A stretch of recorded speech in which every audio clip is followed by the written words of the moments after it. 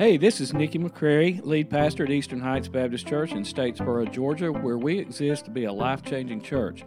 So as you listen, I pray that you will be encouraged in your walk with Christ and that your life will be forever changed as you grow in your relationship with Him. Hey, good morning. I said nothing like a little cold snap to kind of give you a hint of what the rapture might look like, amen. All right, a lot of people still at home in that warm bed, right? Praying for you. Praying for you, those of you watching by television now in your bed. Praying for you. Praying for you. That's right, that's good. That's good. Hey, I'm glad y'all have come out to brave the cold. It's actually a pretty nice day out there now. The wind quit blowing, it's warming on up. It's going to be a beautiful, beautiful day. And this is the day the Lord has made, so we rejoice and we're glad in. I want to tell you about a couple of new families that joined this morning. I actually introduced them over at the traditional service because that's where both of them attend the majority of the time. And it's Marla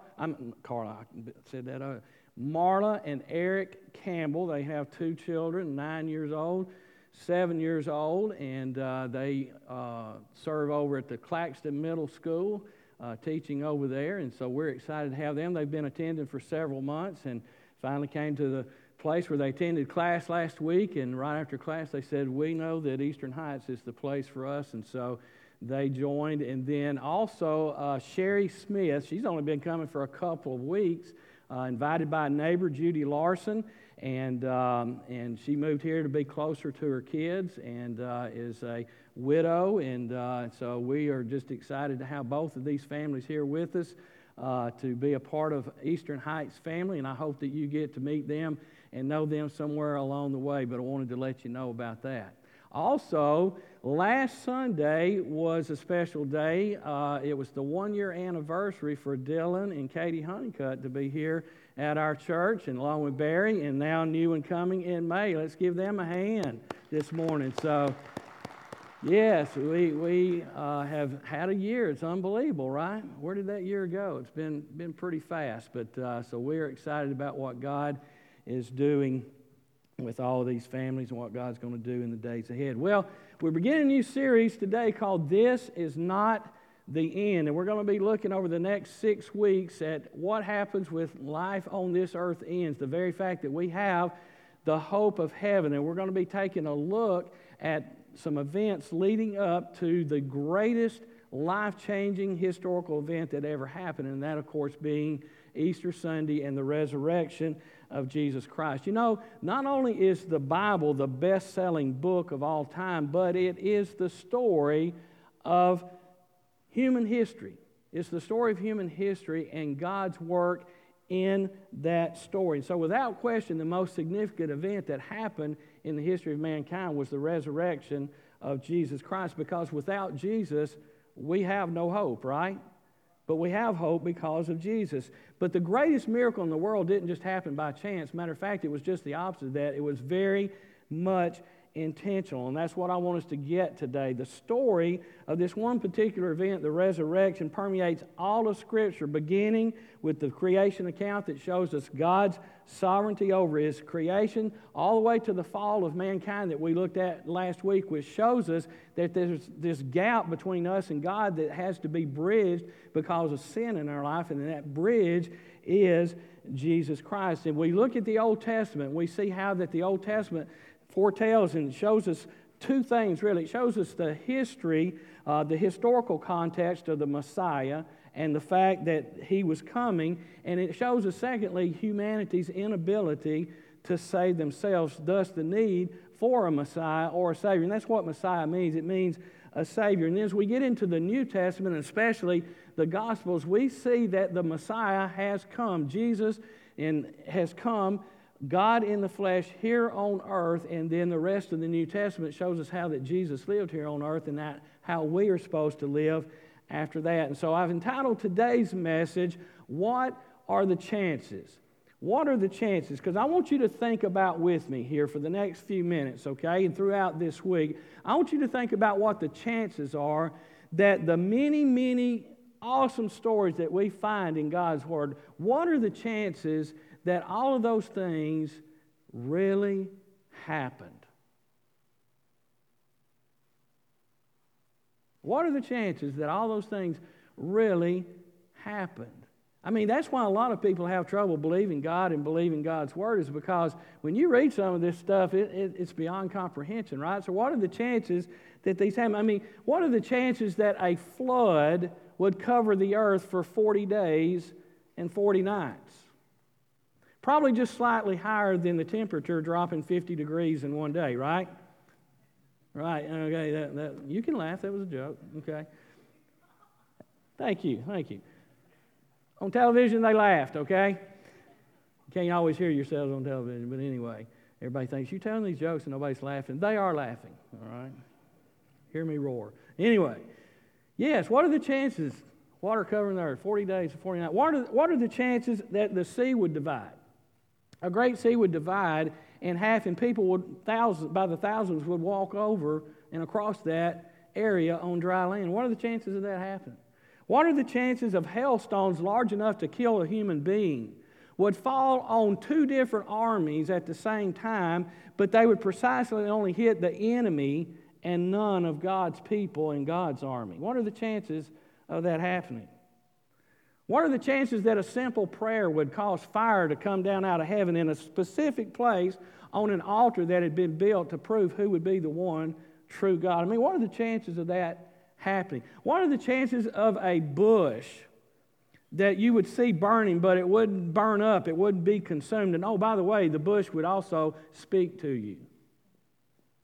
What are the chances of that? What's the chances of a large fish swallowing a human being whole and then vomiting him up alive on the beach 3 days later? What are the chances of that happening? What are the chances of someone dying on a cross, being buried in a tomb, rising 3 days later from the dead, and simply by faith believing in that could save you from all of your sins and the sins of all humanity? What are the chances?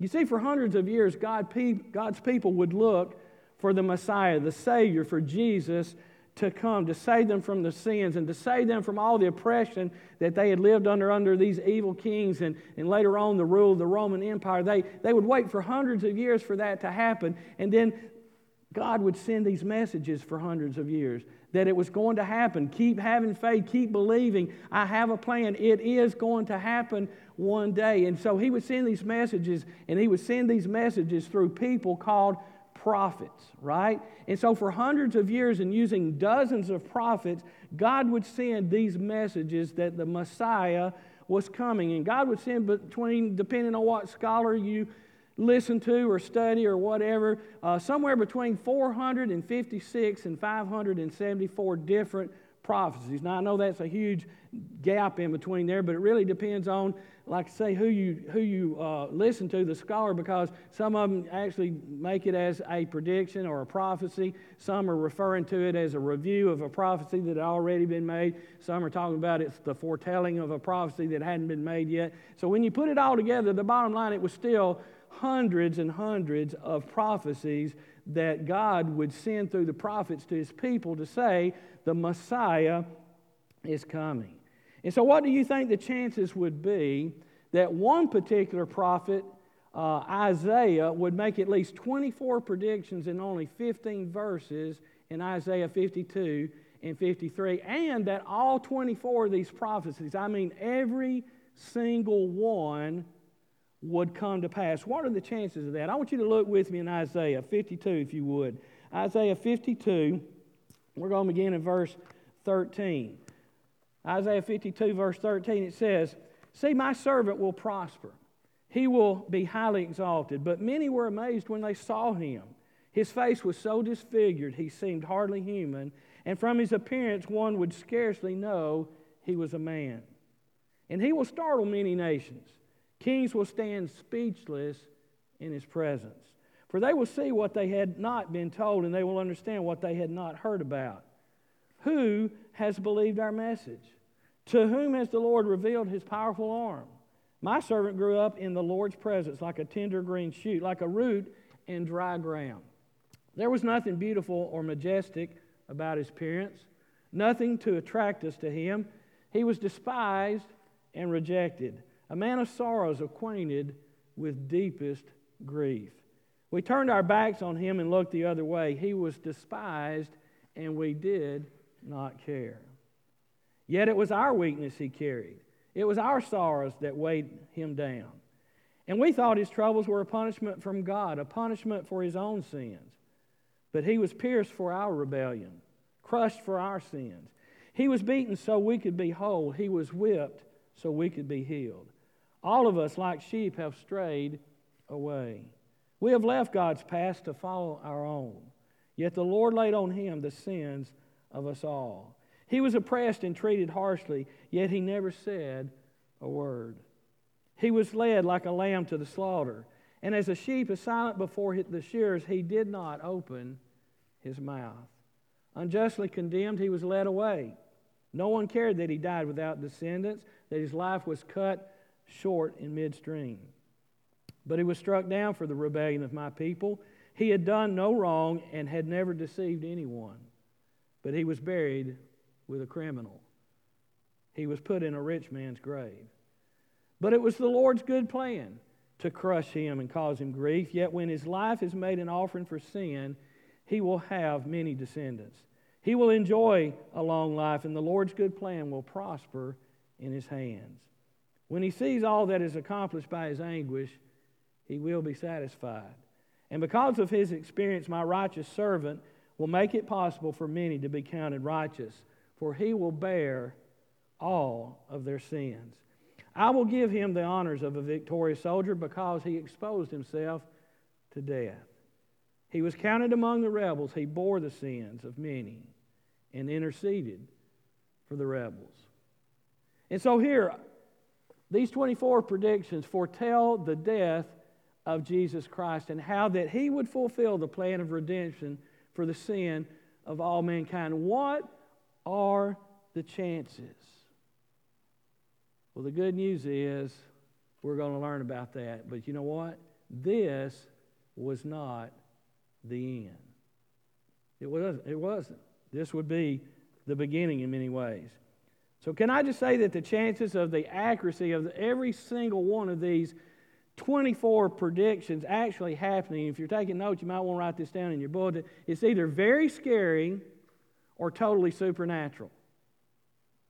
It's either very scary or totally supernatural that all 24 of these things would happen.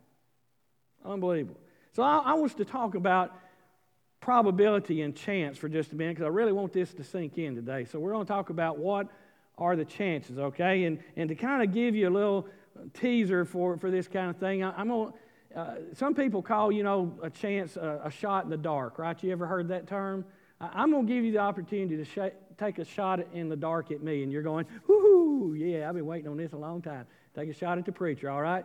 So I'm going to let you take this shot here. What are the chances that at 5'7" that you think I like basketball? Raise your hand. There was a clue in there, okay? 5'7", did you catch that part? I don't like basketball. I don't like basketball, all right? And it's not because I can't shoot. I can, all right? It's not because I can't dribble. I can. And it's not because I can't go up down the court really fast. I used to could, okay? Not so much anymore. But it really boils down to this. There's a high probability, there's a high chance that if I'm playing basketball with a group of people at 5'7", somebody's elbow is exactly at the level of my nose. Okay? Don't laugh about that. That's not funny at all. That's why I don't like basketball. But it is March, and it's March Madness time. And March Madness gives those of us who don't even like basketball that much a little bit of a twist to it. Kind of makes it a little bit more interesting. And the slides that I did today are going to talk about some probabilities of picking all the winning teams throughout the whole bracket of March Madness. Now, if you've never taken to March Madness much, it's trying to predict all the teams that are going to win. And a few years ago when I first looked at this, it was 63 games. I think this year it's 67 games, but it's not going to matter that much. You're going to get the idea. But I want you to think about what's the chance that somebody could pick all 60-something games and get all of them correct. Well, the NCAA says that it is in 1 in 9.2 quintillion. Okay? 1.9.2 quintillion. Okay? That's 1 to 10 to the 18th power. So that's 1 with 18 zeros after it, or 6 commas. All right? That's a pretty big number, right? The chances of somebody picking all winning teams are really beyond comprehension. I mean, it's not going to happen. If it does, it's going to be crazy. My wife says that in Alabama, we call this a snowball's chance, okay? And I think it's pretty much the same in Georgia. Y'all know what that term means, right? Okay. But it's pretty astronomical. Well, Bible scholars tell us that not only did Jesus fulfill 24 prophecies, not only did he fulfill more than 60 prophecies, but that he actually fulfilled somewhere between 320 and 330 prophecies in his lifetime. Again, depending on which scholars you study. Over 300 prophecies Jesus fulfilled. What's the probability, what's the chance that one man, Jesus, could do that, could fulfill over 300 predictions like that? Well, a well-known study was done, and you may be familiar with it. It's simple to find and to study yourself. You can Google it. It's right there. It's been out for years. But there was a mathematician by the name of Dr. Peter Stoner who got interested in what the probability would be of someone, predicting that many prophecies and then one man fulfilling all of those prophecies. And I want to share with you today just so you can get a grasp on God's intentional plan for mankind and how really complex it really is. Because you know that if you flip a coin in the air, the chances of it landing on heads is 50%, right? Okay? And if you flip it twice, the chance of it landing on heads drops down to 25%. And each time you flip it, it goes on from there, right? And so what Dr. Peter Stoner did is he talked about what are the chances of one man fulfilling 300 of these prophecies. And so he began to work out this mathematical equation. And he worked up to eight, okay? Just 8 of these prophecies came out to be this number here. And it's almost inconceivable. It's 1 to the 10 to the 17th power, okay, which is 17 zeros after a 1 or 5 commas, and it's called 1 in 100 quadrillion, okay? Still an astronomical number, right? Not quite as high. It's 1 zero short of the winning the March Madness, but still, that's just 8. Jesus fulfilling 8 prophecies, that's the number. Well, he didn't stop there. He went on and he got up to 48 prophecies. If Jesus would have fulfilled 48 prophecies, he got to that number and he stopped because it came out to be this number here, 1 in 10 to 157th power. 157 zeros after the 1. We don't even have a human term for how big that number really is. Yet, 700 years before Jesus was born, Isaiah made those 24 prophecies, and Jesus fulfilled not only those 24, but like I said, over 300 prophecies. Can you imagine what the number would actually be? Unbelievable. Our God was so intentional in His plan to redeem mankind. I mean, what are the chances? What are the chances? In your bulletin, you'll find a list of those 24 prophecies with the corresponding scripture where it was fulfilled. We don't have time to go through all of those today, but in the future, we're going to go through at least 5 of those prophecies as we lead up to Easter. But here's the takeaway for today, okay? Number 1, all the things that Jesus did in fulfilling these prophecies made it a very historical event. Hundreds of people witnessed with their own eyes Jesus fulfilling these prophecies. We have historical data from people, eyewitness account, that show that Jesus came to this earth and fulfilled all those prophecies, right? So we've got a historical account. But not only that, it goes way beyond that. It is supernatural, folks. It is supernatural, as I've just showed you, with the chances of it just happening by chance. It never would have happened by chance. There's no way. It was supernatural. And that's what I want you to understand today, is God's plan just goes beyond intentional. Goes beyond that. Given what we've learned today, what are the chances? do you think? And here's where we want to make it personal. What are the chances that God sent Jesus for some, but not for you?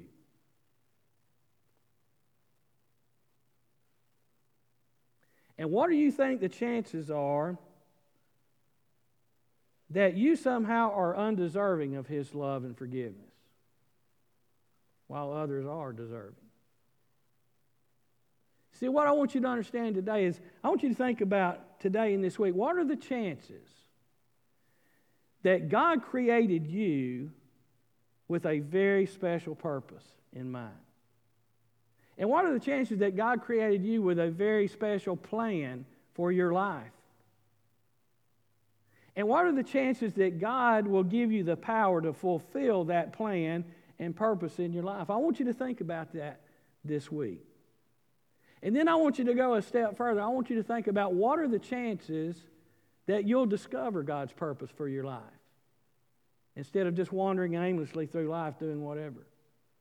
What are the chances that you will discover and live out God's plan for your life and experience the power that God wants to give you to do those things? I mean, what are the chances? Well, I can tell you they will increase exponentially when you become as intentional about knowing God as He was intentional about making a plan for you to be able to do so.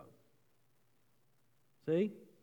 God was very intentional in His plan for redeeming you. You have to be intentional about knowing Him. No, the Bible predicts over and over and over again that God will always defy the odds.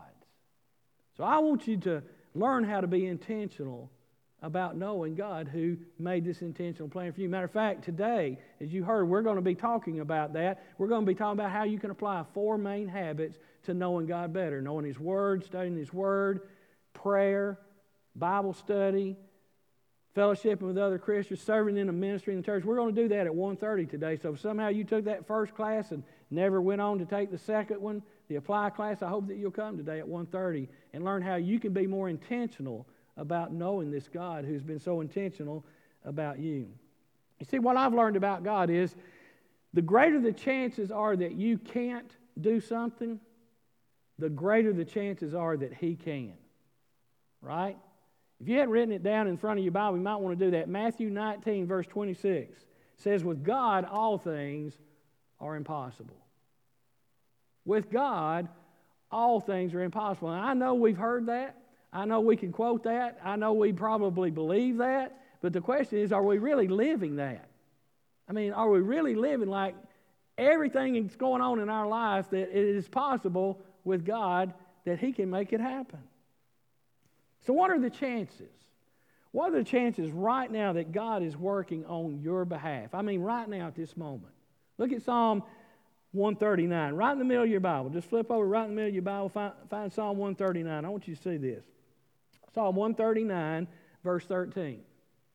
Psalm 139, verse 13. God working on your behalf right now. It says, you made all of my delicate inner parts of my body and knit me together in my mother's womb. If you've ever wondered when life begins, right there it is. Thank you for making me so wonderfully complex. Your workmanship is marvelous. How well I know it. You watched me as I was being formed in utter seclusion, as I was woven together in the dark of the womb. You saw me before I was born. Every day of my life was recorded in your book. You believe that? Every moment was laid out before a single day had passed. Wow. How precious are your thoughts about me, O God? They cannot be numbered. I can't even count them. They outnumber the grains of sand. And when I wake up, you are still with me. What are the chances that God set in motion since the beginning of time for you to have this personal, intentional relationship with Him? You thought about that? What are the chances? I think they're pretty astronomical. And what are the chances that God's thinking about you right now at this moment? Look back verse 17 and 18. How precious are your thoughts about me, O God? They can't be numbered. Can't number how much God's thinking about you. It says that you can't count them. They outnumber the grains of sand. We've all been to the beach at some point, right? You imagine counting the grains of sand in one hand, much less all of it? That's how much God cares about you. When you wake up, God's still with you. No matter how you feel, God's still with you. So I want you to know today, when you think about what are the chances that God loves you, that God has an intentional plan for your life, an intentional purpose, He wants to use you. I mean, it's absolutely phenomenal, the intention that God has for your life, if we could only grasp it. And so what are the chances you think that God might use you, who He created and thinks so much about and loves so much, that God would use you this week, maybe in somebody else's life that needs to hear about that love, and that God would use you to invite them to come to church? You know, the lady that joined this morning over in the traditional service, she was invited by her neighbor. She didn't know anybody, but a neighbor reached out. One of our church members reached out and invited her to come. People are ready to hear. They're ready to listen. It may be mind-boggling, but they're still interested in it. So maybe God would use you, just by chance this week, to invite someone to come, because next week's message is called The Silence of the Lamb. In regards to what you thought about the movie, I hope you'll come to hear the message and bring somebody with you. Let's pray together. Father, we thank you so much for your word that so intentionally shows us how much that you love us, has shown us how intentional your plan is to redeem us and to bring us back to yourself. And so, God, we are grateful for what we're going to be talking about these next few weeks leading up to the resurrection and celebrating Easter together, that the hope of heaven, the hope we have in Jesus Christ for our lives to be changed and to be different is just astronomical. That it would all come into place. And the very fact that we can know you and be in right relationship with you simply by faith and believing what Jesus did on the cross. It's like we said last week, it just goes so far beyond comprehension that your word says that we have to do it like a little child, which means total trust.